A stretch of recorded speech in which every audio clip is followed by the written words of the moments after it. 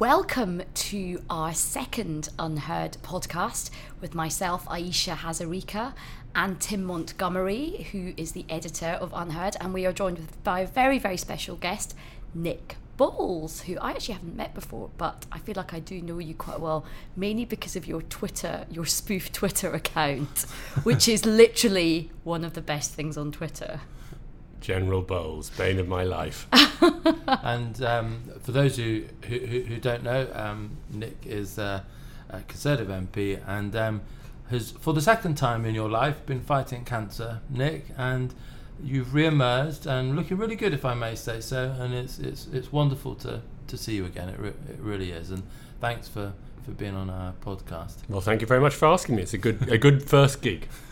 And we haven't done very well, Ayesha, have we? Because I think we met 3 weeks ago promising the start of a weekly podcast, and so 3-week gap isn't really weekly. It's not very good, is it? I feel like we're on it's like the Brexit timetable. I feel like we're sort of missing it errantly as the weeks slip by. Basically, we'll be like, no podcast is better than a bad podcast. Oh, well, we'll try and the party. I think we can blame the party conferences and us being in Brighton and in Manchester. But we're going to talk to Nick. He's our special guest, and we'll ask him a few questions. But one of the things that's happened in Britain this week is Theresa May, the Prime Minister, has published a report looking at the gap between different racial groups in Britain, and it's thrown up some stark differences. But interestingly, white working class boys, particularly, at the bottom of the pile. What did you make, Ayesha, of the initiative and the results? Did any of it surprise you?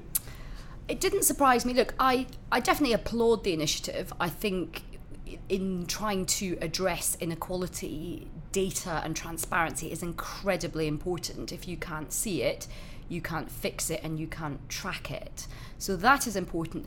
The statistics did not sound particularly new to me as somebody who is from an ethnic minority background. I would take a close interest in these issues. These horror statistics have been going on for a long time, and I think what we need to be careful about is just not falling into the trap, which is, hurrah, we've got the data now, job done. It's actually, how do you move the needle on this stuff? I worked as a young press officer in the Home Office back in, a long time ago, when Jack Straw was the then Home Secretary, and there was the Macpherson report into how the death of Stephen Lawrence had been handled. And that was like quite a big moment for race relations back in the day, because Jack Straw had coined this phrase institutional racism in terms of how the Metropolitan Police had dealt with this murder. Because it was a black boy, they made assumptions that were very, very negative to how the investigation carried on. So this issue has, Britain's been grappling with this issue for a long, long time. And if I'm really honest, has the needle moved that much? Certainly horrible racism, people calling names out in the street, that has all gone, thank goodness. And Britain prides itself on being a tolerant society. But I think when it comes to real power, it's still quite male, pale and stale. There was a Guardian report with Operation Black Vote that said 97% of Britain's elites are white. You look around any of our top tables, whether they're in newsrooms, in the cabinet room, in courtrooms, there is still a way to go. So I think this is a good start, but we need a lot more action, and maybe some positive action. Do we know what the percentage is actually in Parliament now? I did a little slot on the BBC about this report, and I think we had Dawn Butler and Sam Gyimah, two members of Parliament from Labour and the Conservative parties, both non-white. And one of the things that's absolutely changed over recent years, and Nick Boles was part of promoting it with some of with the Sea Change initiative that you were associated with, Nick. But there's a good number now of ethnic minority MPs in Parliament. Probably not enough, but there's been real progress. In the 1980s, unbelievably, there were none. Well, in the early 1990s. And now you have ministerial ranks and Parliament at least populated with people who have perhaps been at the raw end of racism. Now, I'm not someone who believes that you have to be black or a woman or gay or whatever to necessarily sympathise or empathise with prejudice. But it can help to have a good number of people who've had that perspective, and perhaps it's more of a burning and a priority issue for them. So are you more hopeful because at least in Parliament you're seeing that sort of composition change? I'm definitely pleased that there are more BAME MPs from, in all parties. And I think, to credit where credit's due, I think the Conservatives have selected some excellent, MPs. What's the name of your woman from Saffron?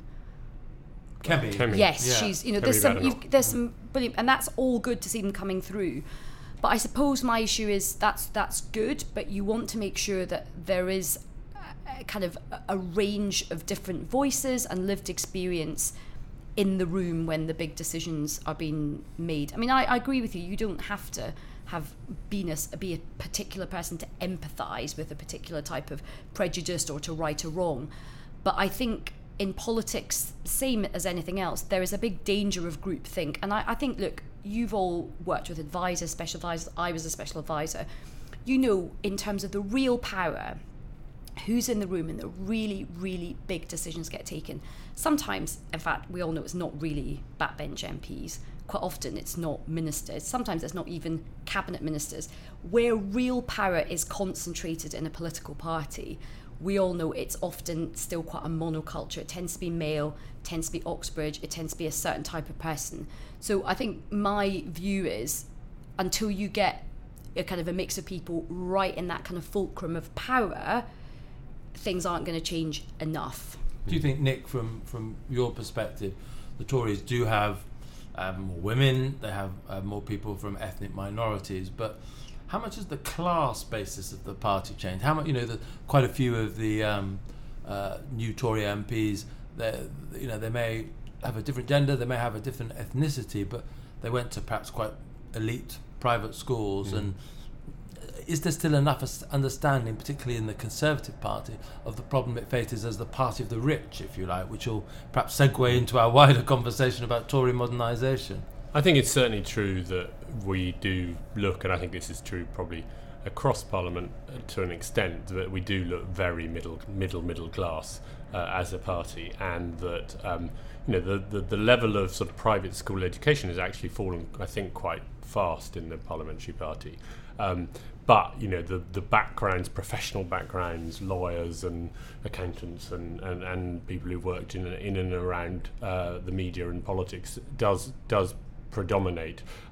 Somebody I'm rather fascinated by at the moment, though I don't know her, is Angela Rayner, obviously the shadow education secretary for the Labour Party. And I just think that I'd love the Tory party to have a few people who could speak with her passion and courage and authenticity, having come from the sort of background that she's very open about having come from. And I think she's a very, very powerful advocate for the causes she believes in because of that background.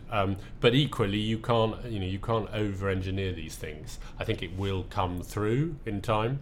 I'm very interested by what you've said about where the decision's really made.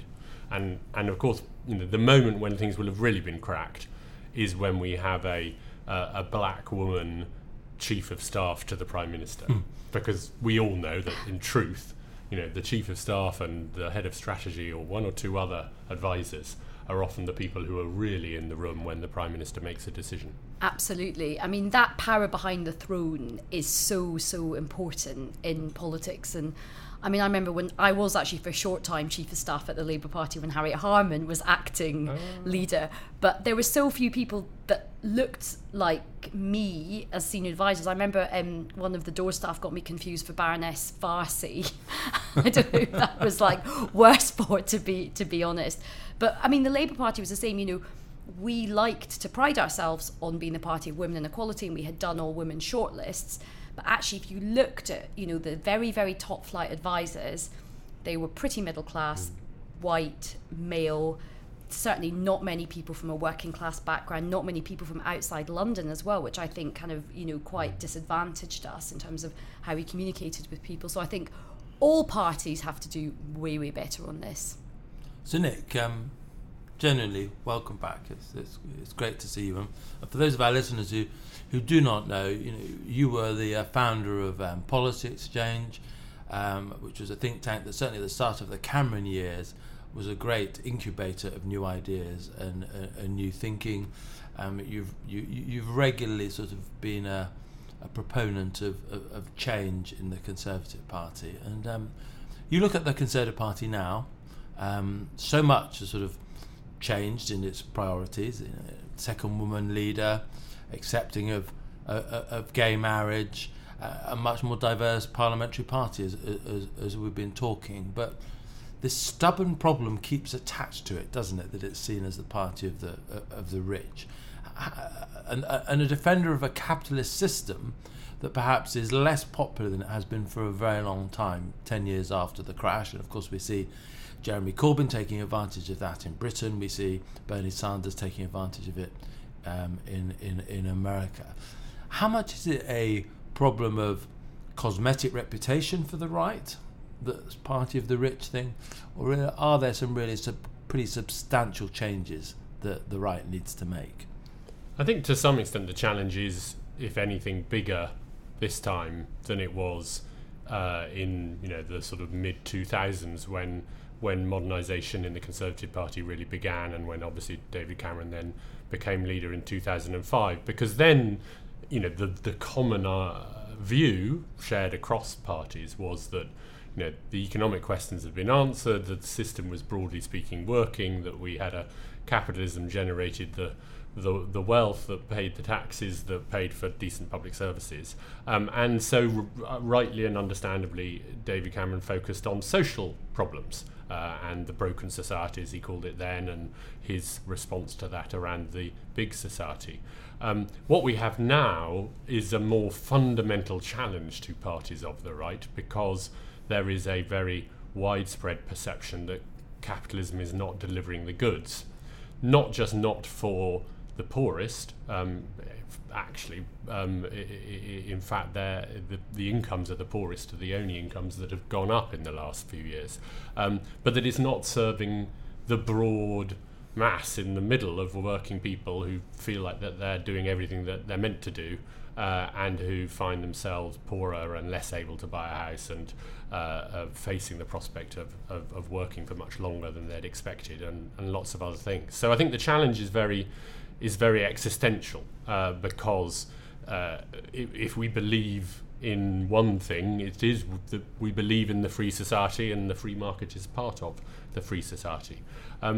On the other hand, I think that it is, I'm optimistic, because I think that we have every chance of being the people who have the answers as how do you reform capitalism to make it fairer again, as it was, people felt it was broadly fair for most of the post-war period. And we've got time. We've got 4.5 years till the next election. I don't believe that there's really any significant chance of an early election. So as a party, I think that we've got there is the problem of being in office, which is always quite time consuming for the senior people. But for those of us who aren't on the front bench and in the front line, I think now is our chance to go away and think quite hard about the sort of capitalist deal, and how we can reform it. And the inspiration I take is from, in my view, one of the greatest presidents the United States ever had, which is Theodore Roosevelt, who was faced with a similar situation of capitalism of excess, the robber barons, and who decided that if they didn't reform capitalism, the populists of the left would sweep it away. And I think that's the challenge we face, and he managed to do it, and there's no reason why we shouldn't as well. Well, there's an opportunity for a commercial break, because we made a video. Ida Tarbell, I don't know if you know Ida Tarbell, but I didn't until Liam Halligan made a film about her for UnHerd, but it's on our website, and I'll link to it on the podcast link. But she was a journalist of her time who recognised the concentration of power in these companies that had octopus-like control over politics, and she dedicated her journalistic life to exposing these abuses, which helped Teddy Roosevelt form the agenda that he did. But do you see, unfair question, but I'm going to ask it anyway, do you see in Philip Hammond and Theresa May a passion to face up to the issues that I think you've spotlighted absolutely accurately?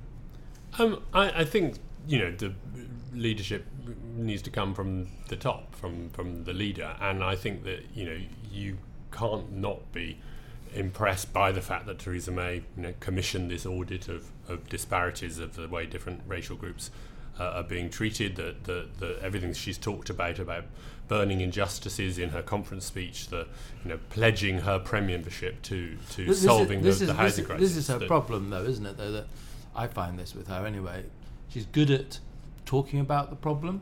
Her speech on the steps of Downing Street when she first became Prime Minister was probably saying, Ayesha, that I imagine a few Labour people were nodding their heads at as well. Ed Miliband was like, I think this is one of my speeches. Honestly, why is she stealing my stuff? That's quite a good impersonation. I think it doesn't really ever lead to action. It's like the council housing announcement in her party conference speech. Hugely trailed, but amounts to 5,000 houses a year. It's not going to make any real difference. But one of the things that I really noticed at Conservative conference, was my first one that I'd ever been to, and there was a lot of interesting, thoughtful discussion going on in the fringe meetings pertaining to this issue. I chaired a really interesting one by We Are Bright Blue with Robert Halfon, and Robert was talking about actually the Conservatives should sort of realign themselves. Instead of being against trade unions, we should actually say unionisation is good for workers. We should have a charter for workers which look at workers' rights, workers' wages, workers' welfare. It was a very kind of progressive, arresting, interesting discussion, and actually it's probably more relevant to how people out there are feeling in terms of living standards, etc., etc. Yet Philip Hammond stands up and his speech is just this very old school, we're defending capitalism and I'm just going to call Jeremy Corbyn Venezuela because that worked really well in the general election campaign. It was like they seemed to have such a tin ear to all these interesting discussions that are happening with some of the other MPs in their own party. I think it's certainly fair to say that the policy follow-through has been inadequate, and that we're at risk of a gap opening up between the expectations raised by the rhetoric and the actual policy proposals that we're delivering, and I'm sure that one of the reasons for that is this perception that we're in a hung parliament, we don't have a reliable majority for lots of legislation because the deal with the DUP is obviously restricted to certain matters, and that therefore we can't be proposing things. Well, the reality of life, A, is that you can do lots of stuff without legislation. But B, if we think that there are some solutions to the housing crisis that do require legislation, I'll give you one example. I'd love to reform compulsory purchase laws so that you can buy land for housing development at its current value, not at a future possible value as development land. And we should bring that proposal forward, and we should say to the Labour Party, you want to fix this crisis too.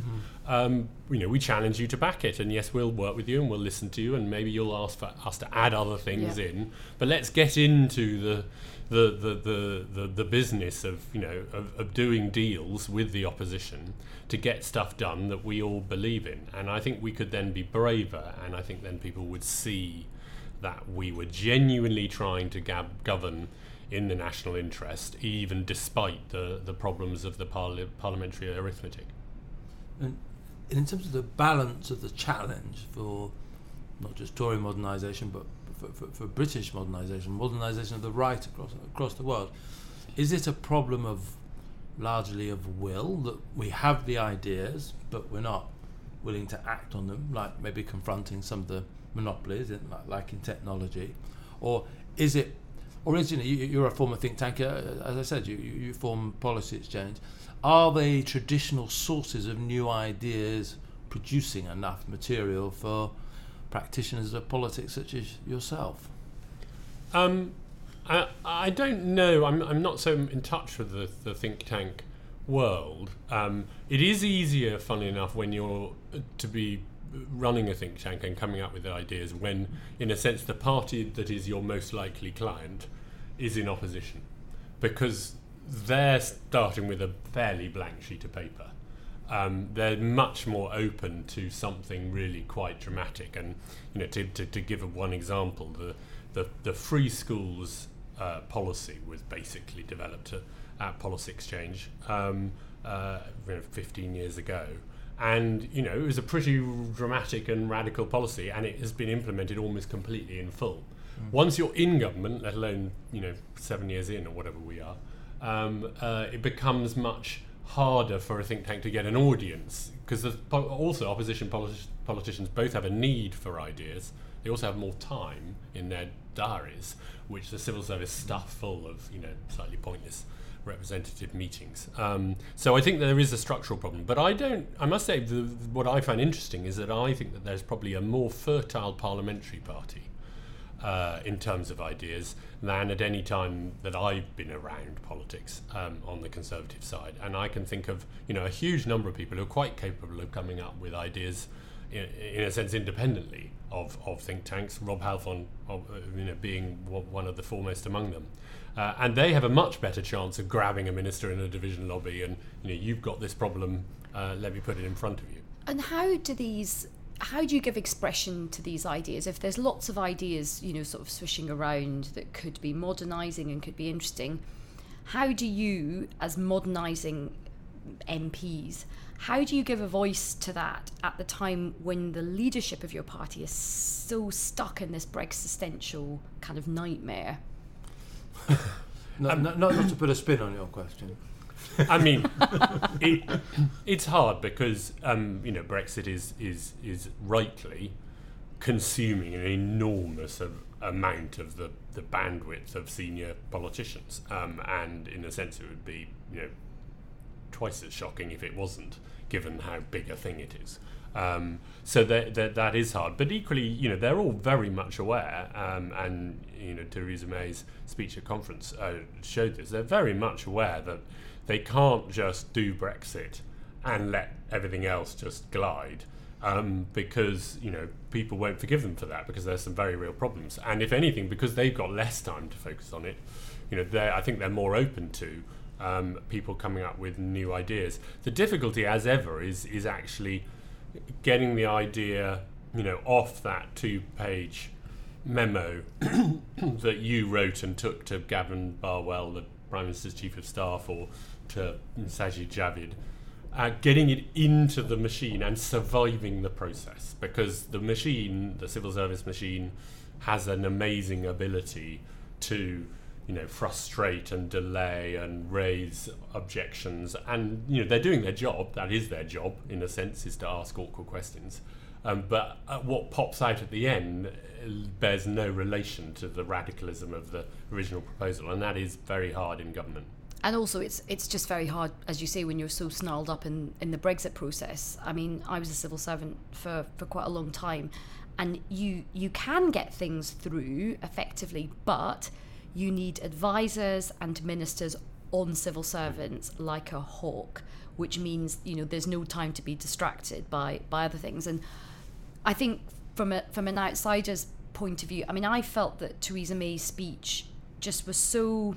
It was kind of. I don't know why I coughed suddenly. Arrived at that point. But, every comedy club I've been to in the last couple of weeks has started by going.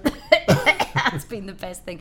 But it was more platitude than attitude. I sort of thought, okay, this is your chance to sort of say, look, here's my vision for the country. And the housing announcement is absolutely endemic of that. Everyone was thinking, yeah, this is going to be good. There's going to be an acknowledgement that we need more council houses. And instead, there's just sort of not very much on council houses, a lot on Help to Buy, which we all know is not the right solution. So who is kind of feeding into the top tier the ideas for the vision? Who is saying to them, or who is voicing to them the concerns from the middle ranks, saying, look, guys, you've got to spell out, particularly if you're going to try and get young people to be attracted to the Conservatives again? I mean, I think obviously, a huge amount changed since the election. The Prime Minister lost her 2 key advisors. One of them, Nick Timothy, was a very deep thinker about these problems, very, keen as any of us to try and fix some of them, and quite a fertile policy brain, and he's been taken out of the equation. Do you think he's a loss? I mean, I do. I mean, I completely understand why he resigned, and I think it was inevitable, and I think that there obviously had been some issues with the way in which the machine operated when he was there, and there were other problems. But I think he's a creative thinker. He focuses on the real issues, and he probably hasn't yet been adequately replaced. But on the other hand, what we also clearly have is a situation now where cabinet ministers are much more able to set the agenda for themselves. And the example I would give you is that Michael Gove, as far as I can tell, in the last 4 weeks has made more decisions and announced more very important and meaty announcements on the environment, whether it's the ivory ban or whether it's the micro beads or various other things. On animal welfare. And he's done all of that. He's done more in a couple of months than probably the previous 3 secretaries of state in that department put together. So a confident Secretary of State who has some policy ideas should be really making hay right now, so long as it doesn't require legislation. And Nick, it really is lovely to have you back. And has the treatment for you been successful? Are you able to give us that good news? Well, when you've had cancer twice, I mean, even when you've had it once, you become a bit cautious about pronouncing it, gone. And this is now my 2nd time in 10 years. But it's gone for now, and that's good enough for me. And I'm, back to work, and it's great to be back. And you do have an amazing sense of sort of a second chance and renewed enthusiasm for things that perhaps one had become a bit jaded about suddenly seem rather great. So you want to go out and including enjoy podcasting. Including podcasting. I was never an old hand at podcasting, but constituency surgeries, I can honestly say I look forward to them, which I can't pretend has always been the case. And what's next for you? Do you know? Are you just going to sort of focus on your core duties for a period, or do you have plans while you've probably been lying recuperating? I should imagine some big thoughts would be. Well, I know you're talking of fertile brains as you were. Yours is one of the most fertile I know in politics. I've certainly had more time than I knew what to do with, and that has been time to think about things. So I'm going to write a book of a kind, though not in book form. It will be sort of published in instalments. You're going to do it by tweet. And I'm going to take inspiration from Theodore Roosevelt. That's all I'll say for the moment. But that's going to be unfolding over the next few months. And yes, I am hoping to persuade General Bowles to emigrate, because everybody else. This is my parody Twitter account, and when it got to the point where he was so much funnier than I was, and so much more popular than I was, and his follower count was like triple mine, that I began to resent him rather than the reverse. So. And for those who don't know, this was, I think, was it when you were housing and planning minister? Yes. And you wanted to actually build some more homes, and I think a certain newspaper sort of presented as if you were going to declare war on the countryside. Not perhaps the most helpful headline, and I think General Bowles was exactly. a general of the war on the countryside, was born at that moment. So the cause was a good one, building more houses, but it was perhaps a little before its time. But it got to the stage where General Bowles would tweet things, and people would literally take that as a political that was a political truth from a spoof account. I know. Did lots of people generally thought you were behind it? Did they? And also, what's extraordinary, because he's been doing it now for 5 years off and on. Still, none of us had the first clue who he is. It's not and you. We all it's had not you, is it, theories. Ayesha? Tim, honestly, and the spooky thing you are rubbish at this. The spooky thing is that sometimes he would tweet something.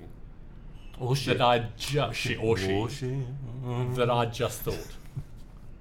I mean, there were a few occasions where you're not helping now. He or she did know myself, did know me quite well, because sometimes they'd say something that I just thought about the thing that they were commenting on. I just had exactly the same thought. That's brilliant. So, what if you could have what's your message to General Bowles? Because I'm sure he or she will be listening. Well, I know what your message is, which is come back, all is forgiven. But mine is emigrate, die. I don't care, but I don't want to hear from you again. Nick, it's lovely to see you. Really is lovely to see you. And thanks for being our second guest. And Ayesha, are we going to do better? Are we going to hit weekly. Yes. It's a political vow, is it? That yes, we will now, we're going to make a promise, a solemn promise to our many, many listeners. Should we carve it on an headstone? I'll just get the headstone out of my pink bus, which is just parked downstairs. Anyway, thank you all very much for listening. We will put not only this podcast on iTunes and SoundCloud and the usual places, but we will post the podcast on UnHerd.com, and we'll link to Nick's Twitter profile and some of the other things we've been talking about, including that Ida Tarbell film made by Liam Halligan. Until next week, Ayesha. Until next week. Yes, we can. We're going to do it. We're going to do this. Okay, thanks for listening. Bye.